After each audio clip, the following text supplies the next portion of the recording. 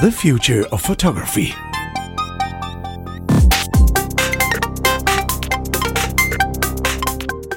Welcome back to The Future of Photography. I'm Chris, and with me is Adrian, Imar, and Jeremiah. Good day. How are you?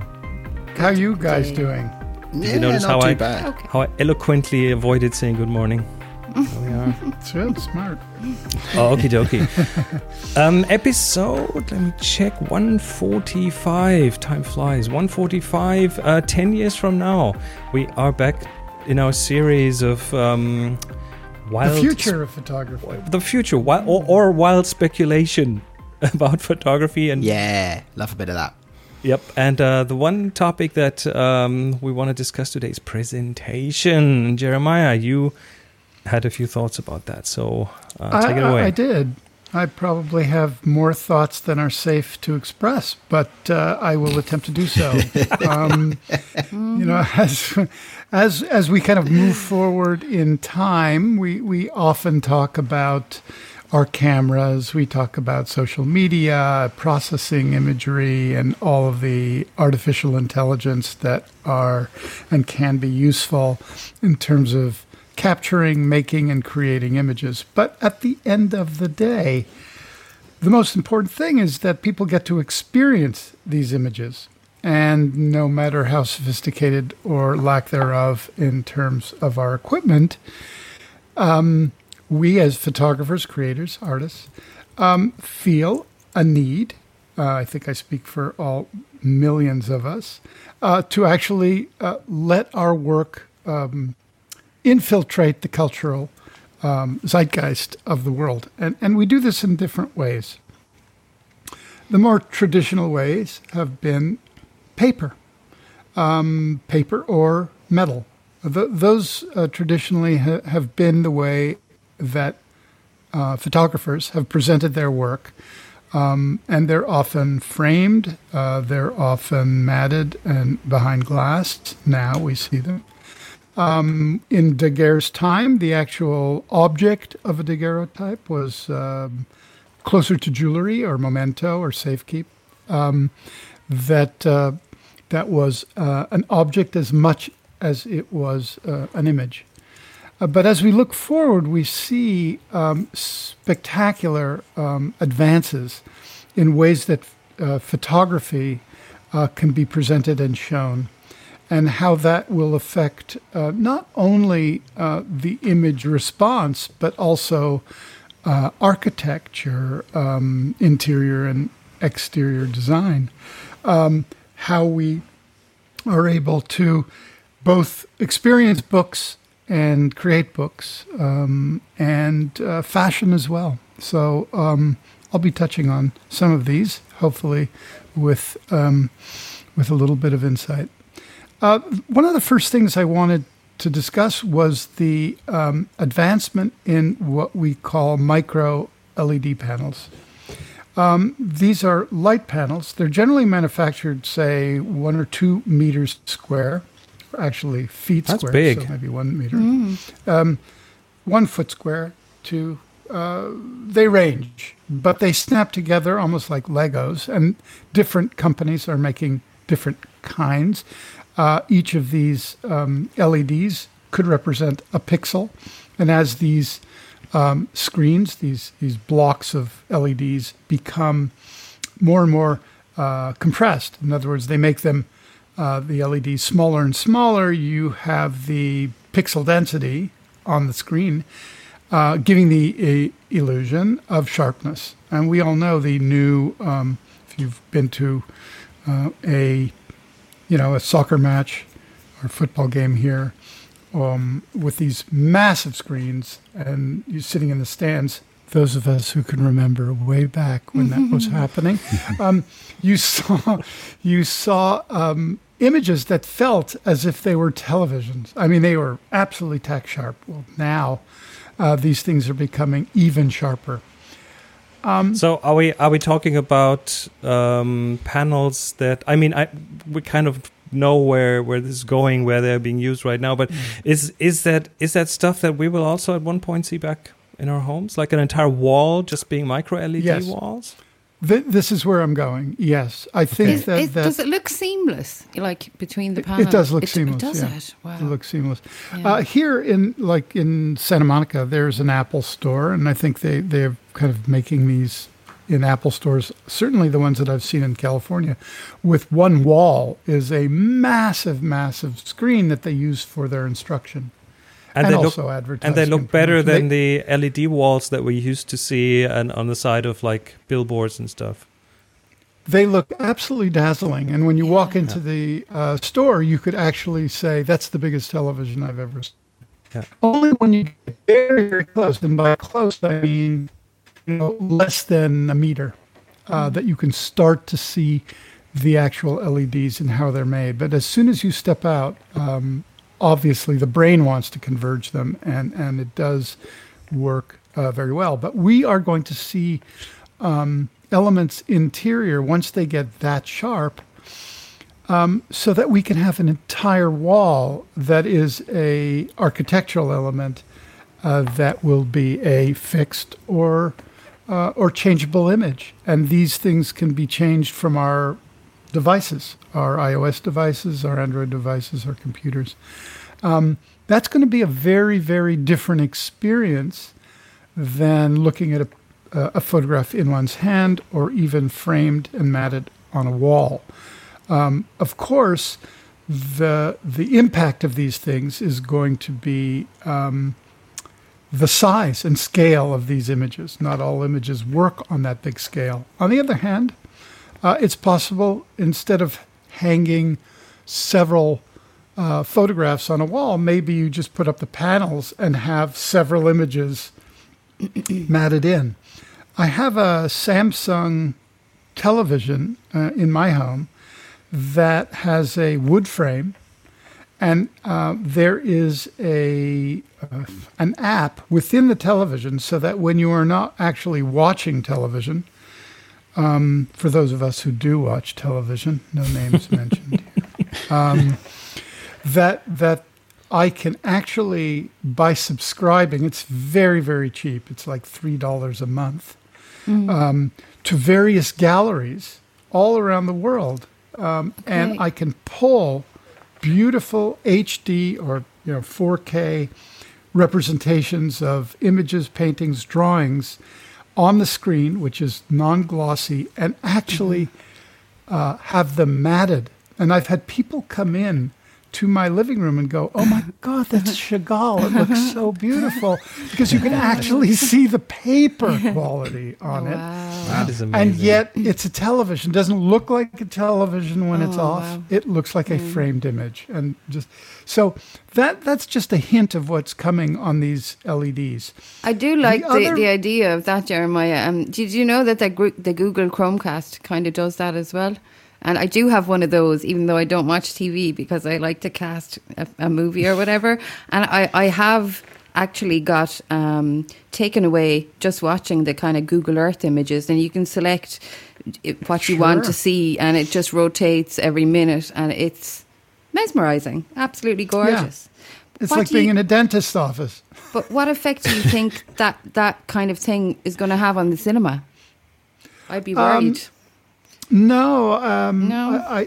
I don't think so. First of all, cinema, we'll call it cinema, TV, storytelling, small, large, long, short. They're really about characters and story, and how one presents that is almost, I think, irrelevant. So A good projection story might go away and might be replaced by these kind of screens. Yeah. Without I question. kind of mean the experience of going to the cinema.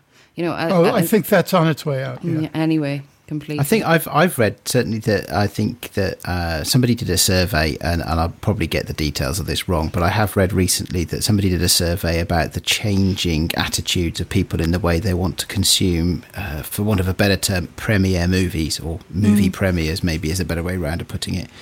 And I think people are now starting to say, because the in-home technology is so good, and because of the constraints of going to a movie theatre right now, and how that they actually would prefer to watch movie premieres at home rather than go out and enjoy that with other people.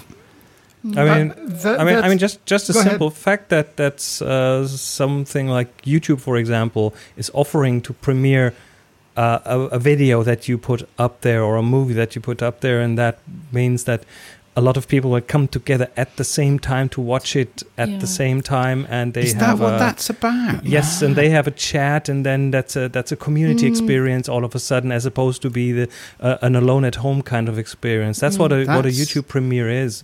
That's interesting, because I've seen a few things come up and say premiere, and it has a time and a date. It's like a live stream has a time and a date when it will go live. And these are pre-produced things, pre-recorded things that are then premiered, and usually the people who made it, who are in it, the stars in quotes, those are also present in the chat, and so you have this everyone is watching it together kind of experience. There's a lot of threads to take off before we get completely off topic, but just to say that we always do, that there are some experiences cinematically that are unquestionably so much more powerful in a crowd, and that's a comedy, often a horror film, where you're just sharing the energy and the dynamics. On a dramatic piece, which it may be a little more literary, the experience of watching it by yourself or in a crowd, I think, is pretty much the same.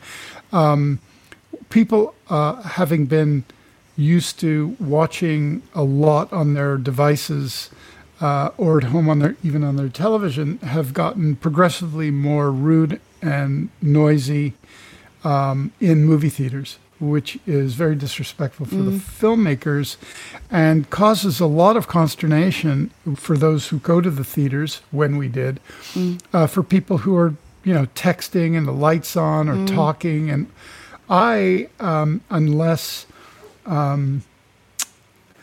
a movie is really dramatically made for a big screen, and many are, Christopher Nolan's new feature, I don't want to watch it on a small device. I want this big. Whether or not I'll be able to, I don't know yet. But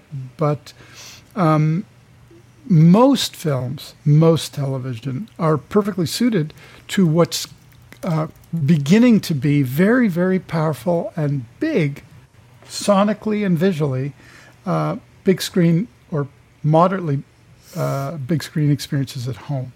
So as the quality of home viewing becomes cheaper, you're going to see more of that move now. In the U.S., Mulan, which is a $200 million Disney film, which they were hoping to open now, they're not going to be able to do it. So they're going to put it on Disney Plus with a $30 attachment. Yeah, I saw that. Now, that seems like a lot of money. Yeah. However, if you take your family to see Mulan, depends on your benchmark, doesn't it? Yeah. You're going to spend a lot more than $30. I mean, the tickets here are now $17.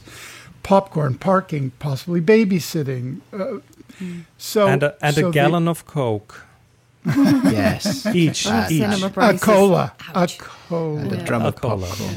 It depends on what price or what experience you're benchmarking against. If your experience is the theatre experience, then the $30 is actually very affordable. If you're comparing it against your $7, or even against your $7 a month or whatever it is, I think it's about £6 a month here, Disney Plus subscription. Yeah.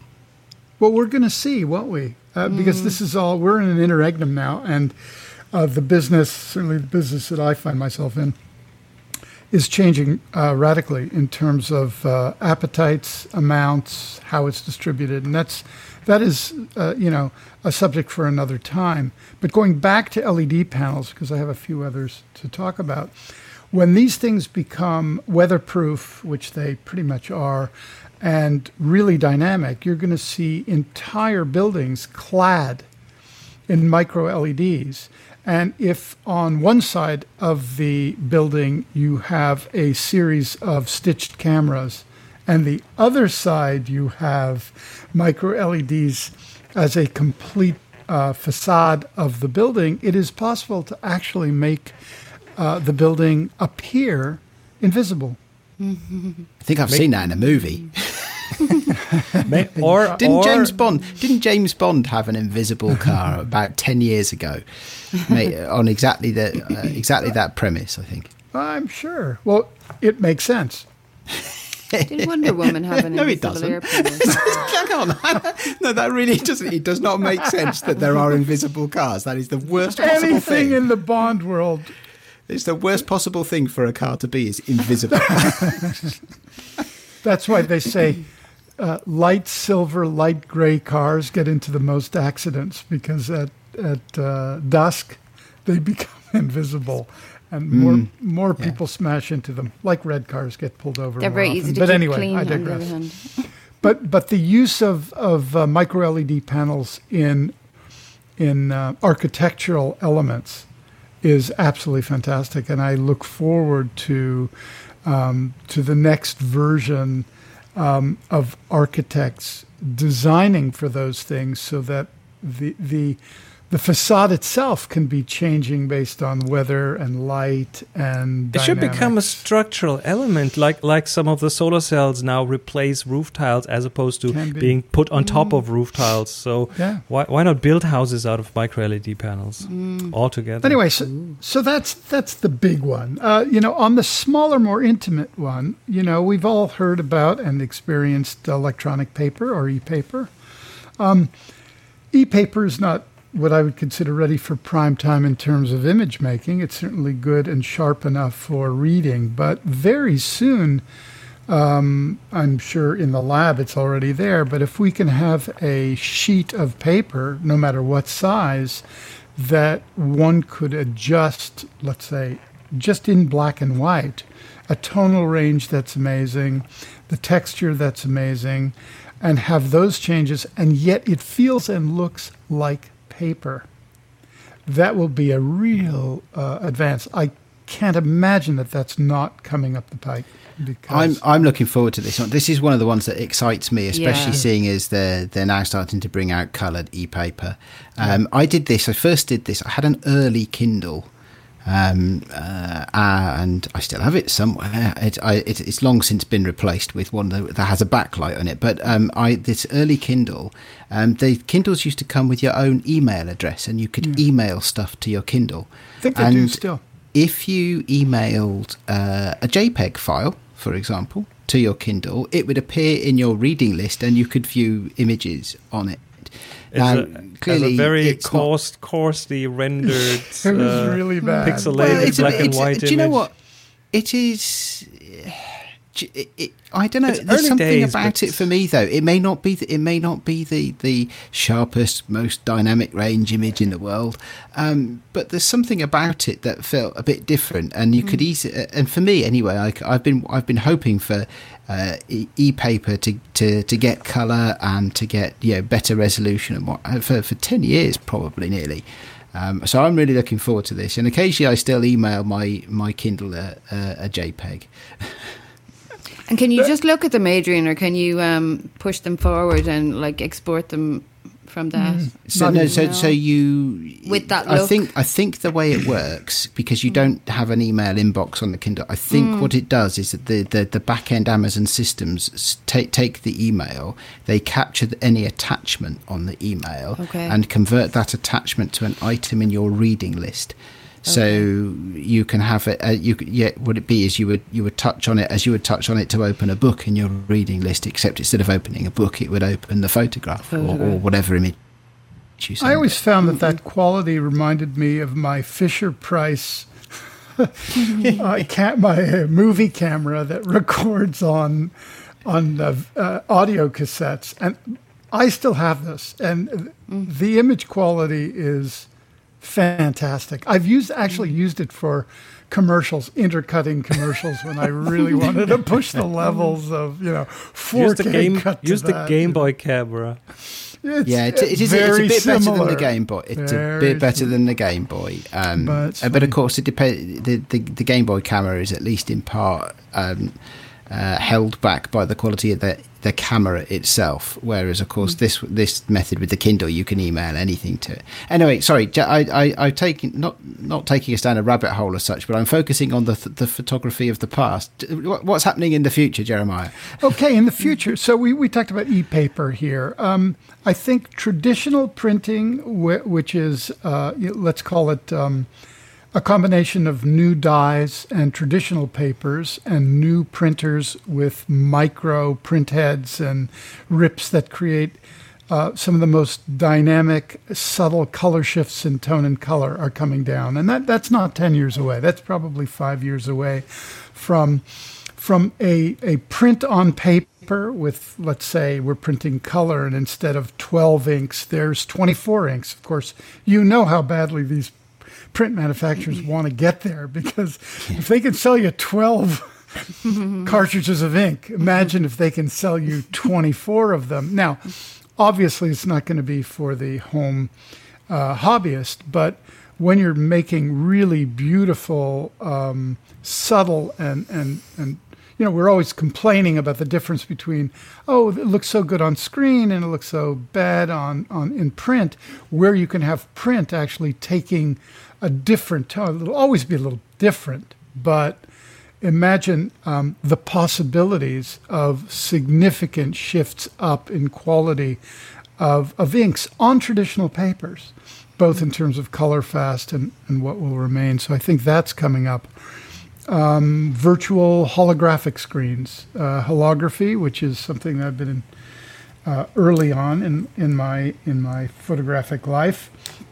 I think we're going to start to see holographic images that are no longer gimmicks. When you say virtual holographic images, you're not talking AR. I'm not talking AR. I'm talking about, for example, we open a book, and you could have a three-dimensional... And Princess Leia comes out, yeah. Yes, effectively, but very, very good dynamic range, very sharp.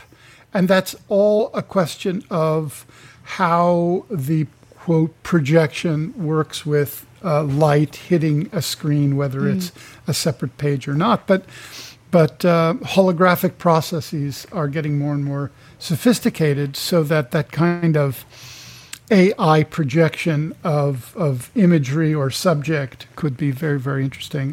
And we could see that instead of having an image of fruit in a basket and the kind of dead hair hanging, the classical still life.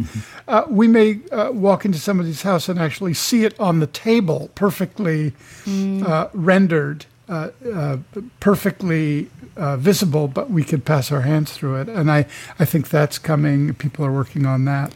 But can I ask a technical question? What is the medium on which it is projecting? It's not really projecting; it's reflecting. Actually, there have been projected holograms, but holograms are a reflection. And hologram today is like an umbrella term for a whole bunch of different technologies, right? Yeah. Originally, when I was in my youth and in Canada, where you could kind of, like Chris knows, you can get the government to give you all kinds of money for artistic endeavors.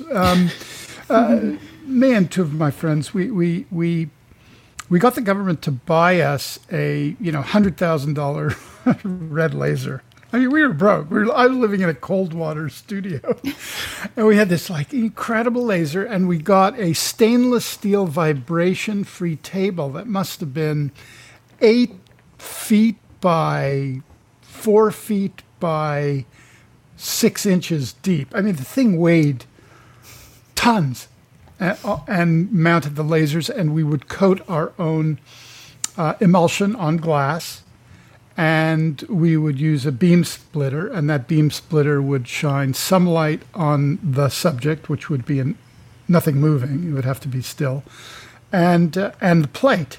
And we experimented with exposure times development.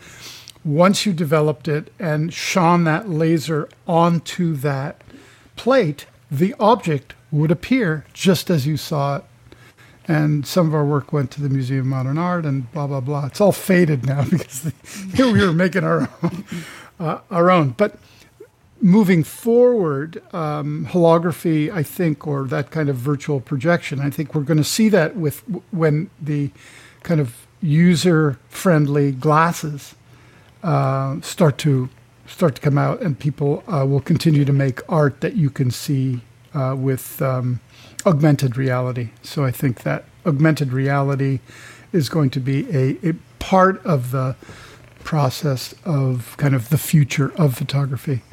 I'm going to race through so I don't kind of use up too much time here. New lenticulars. Lenticular imagery is something that is still, I think, associated with bad postcards. Yes.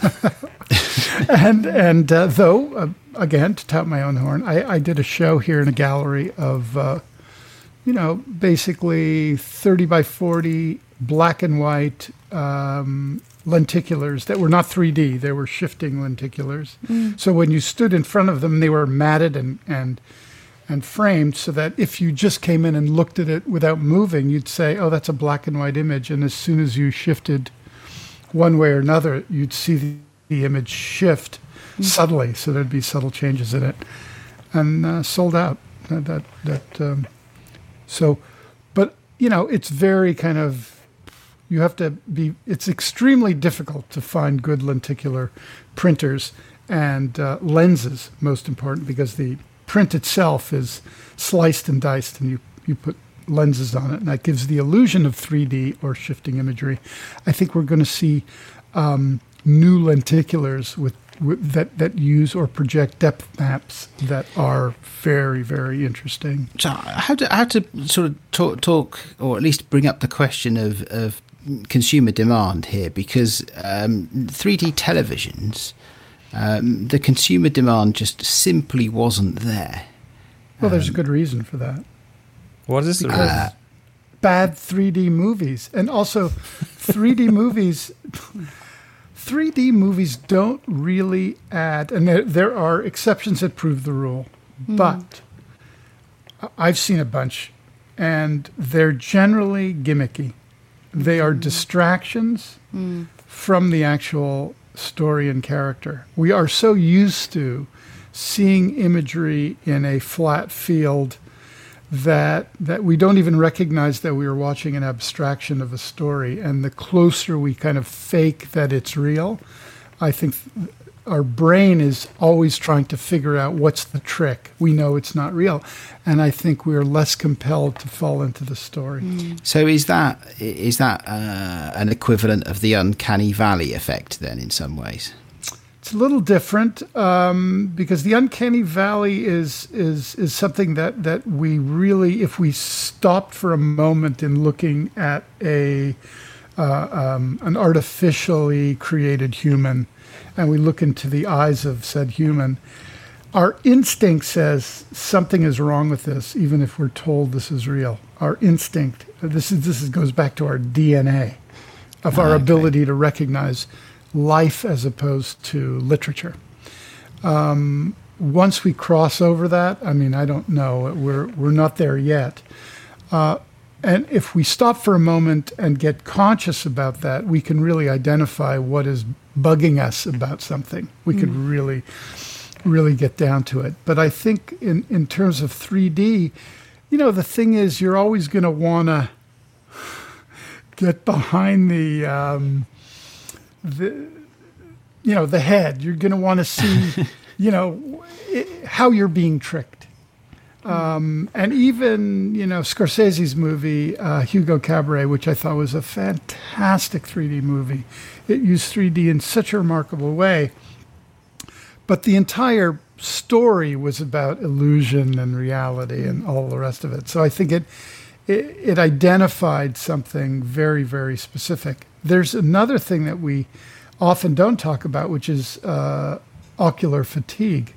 Because remember, when we're watching a 3D movie, our eyes are adjusting constantly, and that creates some fatigue, and that fatigue is also dissociative from our engagement. So, anyway.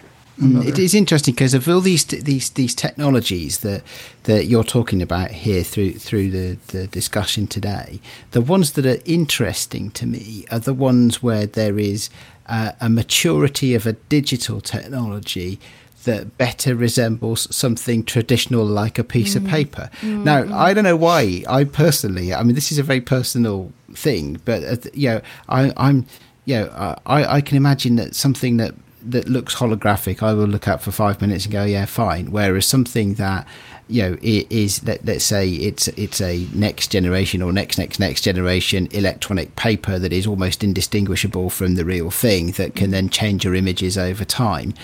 That to me is very compelling. The more natural, the less digital it looks, the more compelling it is to me. So yes, but I can challenge back and saying, using the example of a classical still life that responds to the ray tracing or the light within your environment, that looks absolutely real, and that is a absolutely beautiful sculptural, say, work of art that is using photographic processes to trick you or create or complete the illusion. When the subject aligns with the technology in a perfect way in your environment, you're going to change your mind.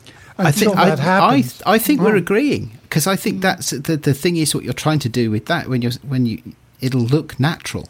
Yeah. And that's I think is where I'm going with it. Maybe I need to qualify or modify what I said a moment ago, which is that maybe I should say looks natural rather than looks traditional. So that if you've got a picture hanging on a wall, it looks like a picture hanging on a wall, not like a phone screen or an iPad hanging on a wall or something. Well, I'll challenge you back, and I'll say, going back to our first micro LED example, if you were looking at a building, a very, very tall building, let's say 50, 60-story building, and you were looking at it from a block or two away, and that building felt or looked like it was built on massive Roman columns and had stonework and articulated fenestration, etc., and you went, wow, that is kind of, You just described Caesar's palace. 50 stories high.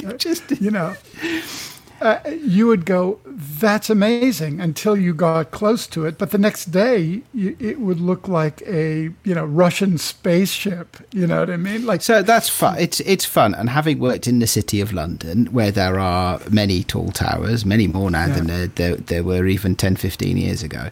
That's a bit of fun. Yes, definitely. I guess let's see. I suspect that the architects of those buildings would probably might mourn the loss of their purity of vision, perhaps, unless they were involved in designing the imagery around. So let me ask something. One more example. Okay, one more, and then I have a question. And then I throw it to the ground. I think, and this is a little closer to us in terms of the future. I think book printing on demand, which is a process right now, but I think that is going to be, because I love traditional books. I like books on paper. I like that experience. I think the ability of having super high quality presses that are inexpensive, that have all kinds of image extrapolation techniques that are able to emulate what you want very quickly and distribute this in however you want globally is going to be right around the corner. So I think that's also in the near future. Okay. So here's my question. A lot of what was talked about here is physical things, as in a physical micro-LED screen, a physical piece of electronic paper, some projection, yes, but what about AR? Because I think we're not too far from... right now you see everyone looking into a little square in their hand, but it's not too far out that we'll be just looking. And I'm not even talking about okay, I'm talking about goggles of some sort, but I'm not talking about intricate 3D things. I'm talking about replacing screens. The screens that we have right now that are everywhere, the surfaces that have pictures on them, as in picture frames, printed stuff, that could all be replaced by virtual things, even shared among people. I mean, that technology is being developed right now. So just imagine you have a shared experience. You both, two of you sit on a sofa and you look at the wall at a big virtual screen, and you both have that shared experience because you're seeing the exact same thing at the same time. Something like that is available right now in the virtual world as a community experience, and I've changed my pick of the week into that, so I'll show you that a bit later on. Cool. That sounds interesting, but how is it different from just having a television? Yeah. What would be on it? Well, yeah. you can what have would you look at. Well, you can have a television of any size, any shape, anywhere you like. You could stick this to your kitchen wall, then you walk over to the living room and you just make it appear there, or you have 12 screens, one in every room, two in every room, because every place can be a screen all of a sudden. So you don't have to have these bulky things in your house anymore. Just imagine you're not just you. We are looking at screens right now while recording this. Just imagine there wouldn't be any screen. It would be an empty desk, and you'd still look at something that's hovering in the air in front of you. That's not too far out. That's a new form of It would presentation. be very, I imagine, environmentally friendly in terms of waste and stuff, like all those electronics that we don't need to dump anymore. Oh yes, look at your wrist, and do you have a smartwatch there? But it's not there. That kind of stuff. I can see the whole Minority Report thing going on in my head. You could replace all of the monitors in offices. Yep. With Minority Report stuff. That you only see through your own personal projection mechanism. As many as you like. As many as you like. We're going to replace Office. I can do this right now. I can put on the Oculus Quest, and in there I can have my screen, the one that I'm looking at right now. Won't do much for the video feed, though, will it? It wouldn't really help that much, because you would then see an avatar. You would then see a virtual representation of myself. But I could take this screen with me. I could go over to the living room, sit on the sofa, and have that screen hover in front of me, have a keyboard on my lap. There's a movie that Bruce Willis did.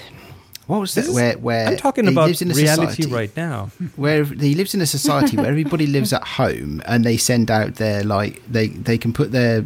They have like remote robots that look like younger versions of themselves. What's that movie called? Missed that.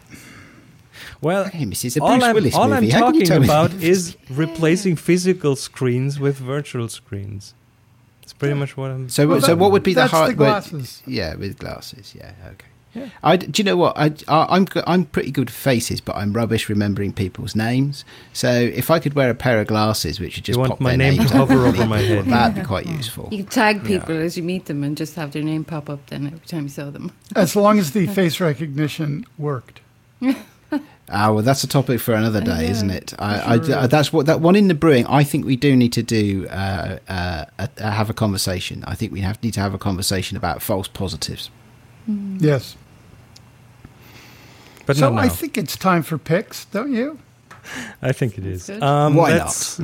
Let's get started. I'll shamelessly take mine first, and it is big screen VR. That is an experience. It's not actually just an experience. It is a virtual cinema that I can go over to the other room, put on my Oculus Quest, or I think pretty much any VR headset, and start this, and then I'm in a cinema, and there's other people's avatars next to me, and I can watch pictures on the big screen. I can choose different styles of cinema, so I could have this be like a tiny shoebox size one, or a really big one that holds 500 people with a really big screen, and the experience is very compelling. I mean, I'm still talking about a big, not so light thing on my head, so it's definitely noticeable. It doesn't disappear, but we are not too far from a future where you would have this experience at your place back home. So you can have this virtual big cinema experience in a community with people around you, throwing popcorn at the screen. That's possible in there, but you can disable. Popcorn. You can disable that. You can play with the laser pointer and that kind of stuff, but then you can disable the others from the other people's popcorn laser pointers showing up in yours. So if you want that experience to be like yours, without any distractions, without any other people talking, you can talk to each other in there if you want to. I think this sounds like really clever technology. It feels a bit dystopian to me. You should try it. I probably should. You're right. Before I judge it, but just it reminds me of all the sci-fi movies I've seen, the dystopian sci-fi movies where nobody can go out and everybody lives in tiny shoebox places, and so there isn't room for a screen, and it seems to me to be an isolative thing. But hey, I should try it before I judge it. Certainly, it turns into a community experience as soon as others are in there with you. That's very interesting. Yes. So, who's next? Adrian, how about you?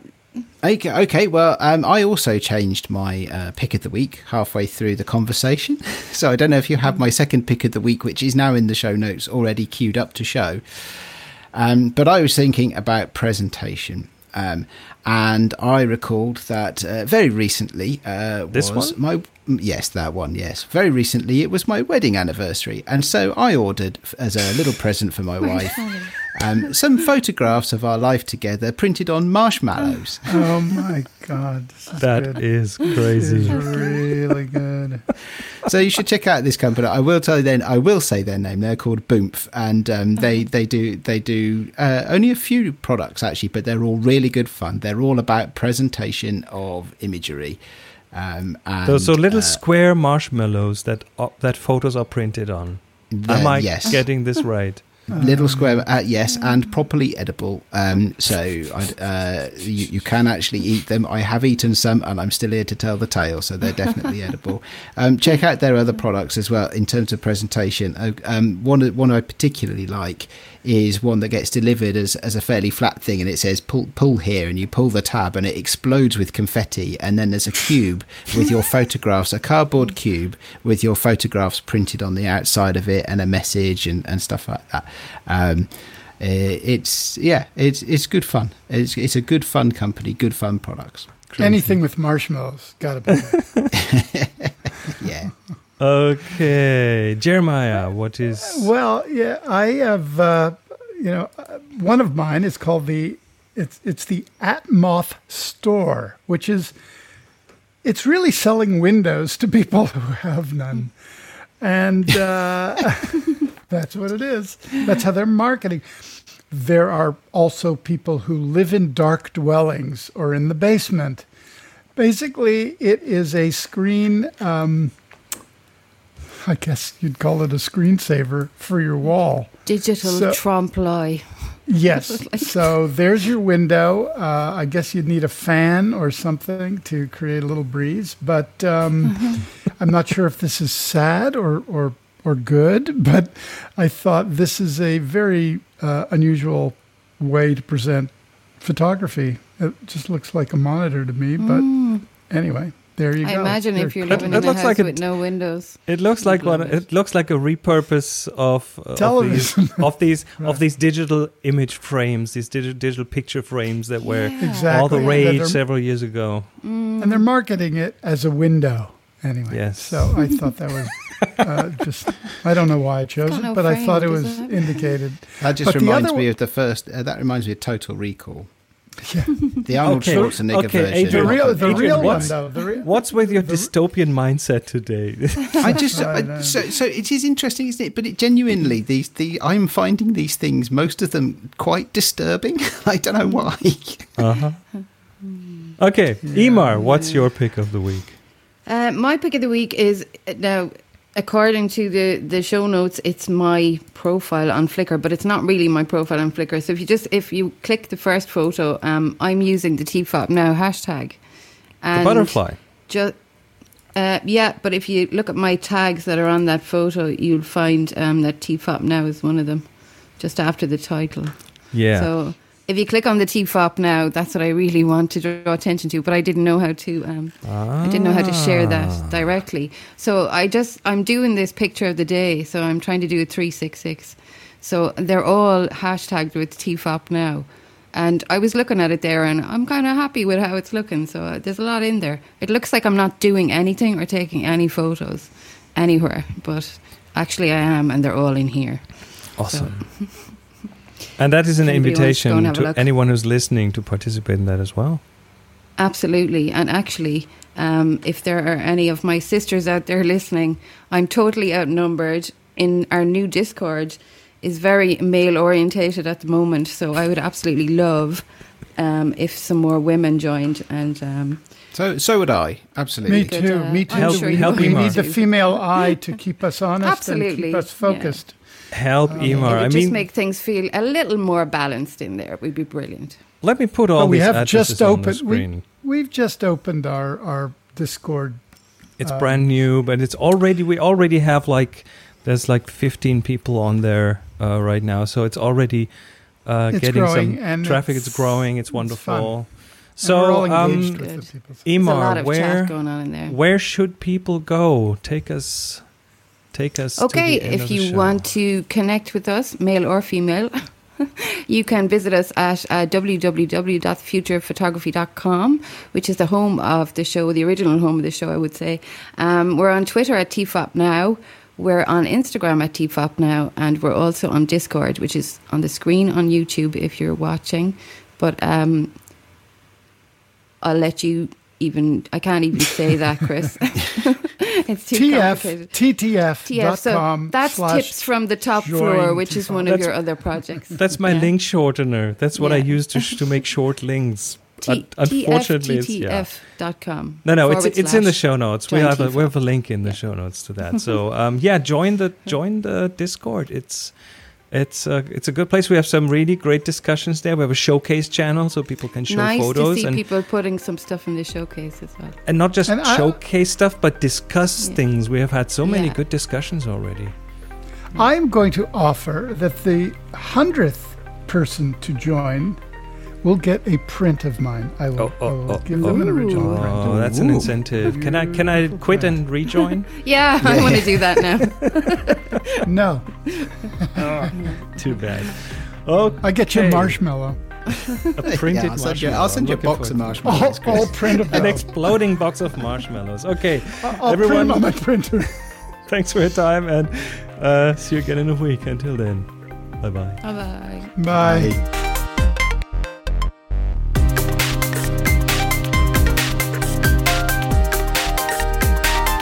You've been listening to The Future of Photography, a production by Adrian Stock and Chris Marquardt. Subscribe to the show wherever you get your other podcasts. Find the show notes and more information at thefutureofphotography.com.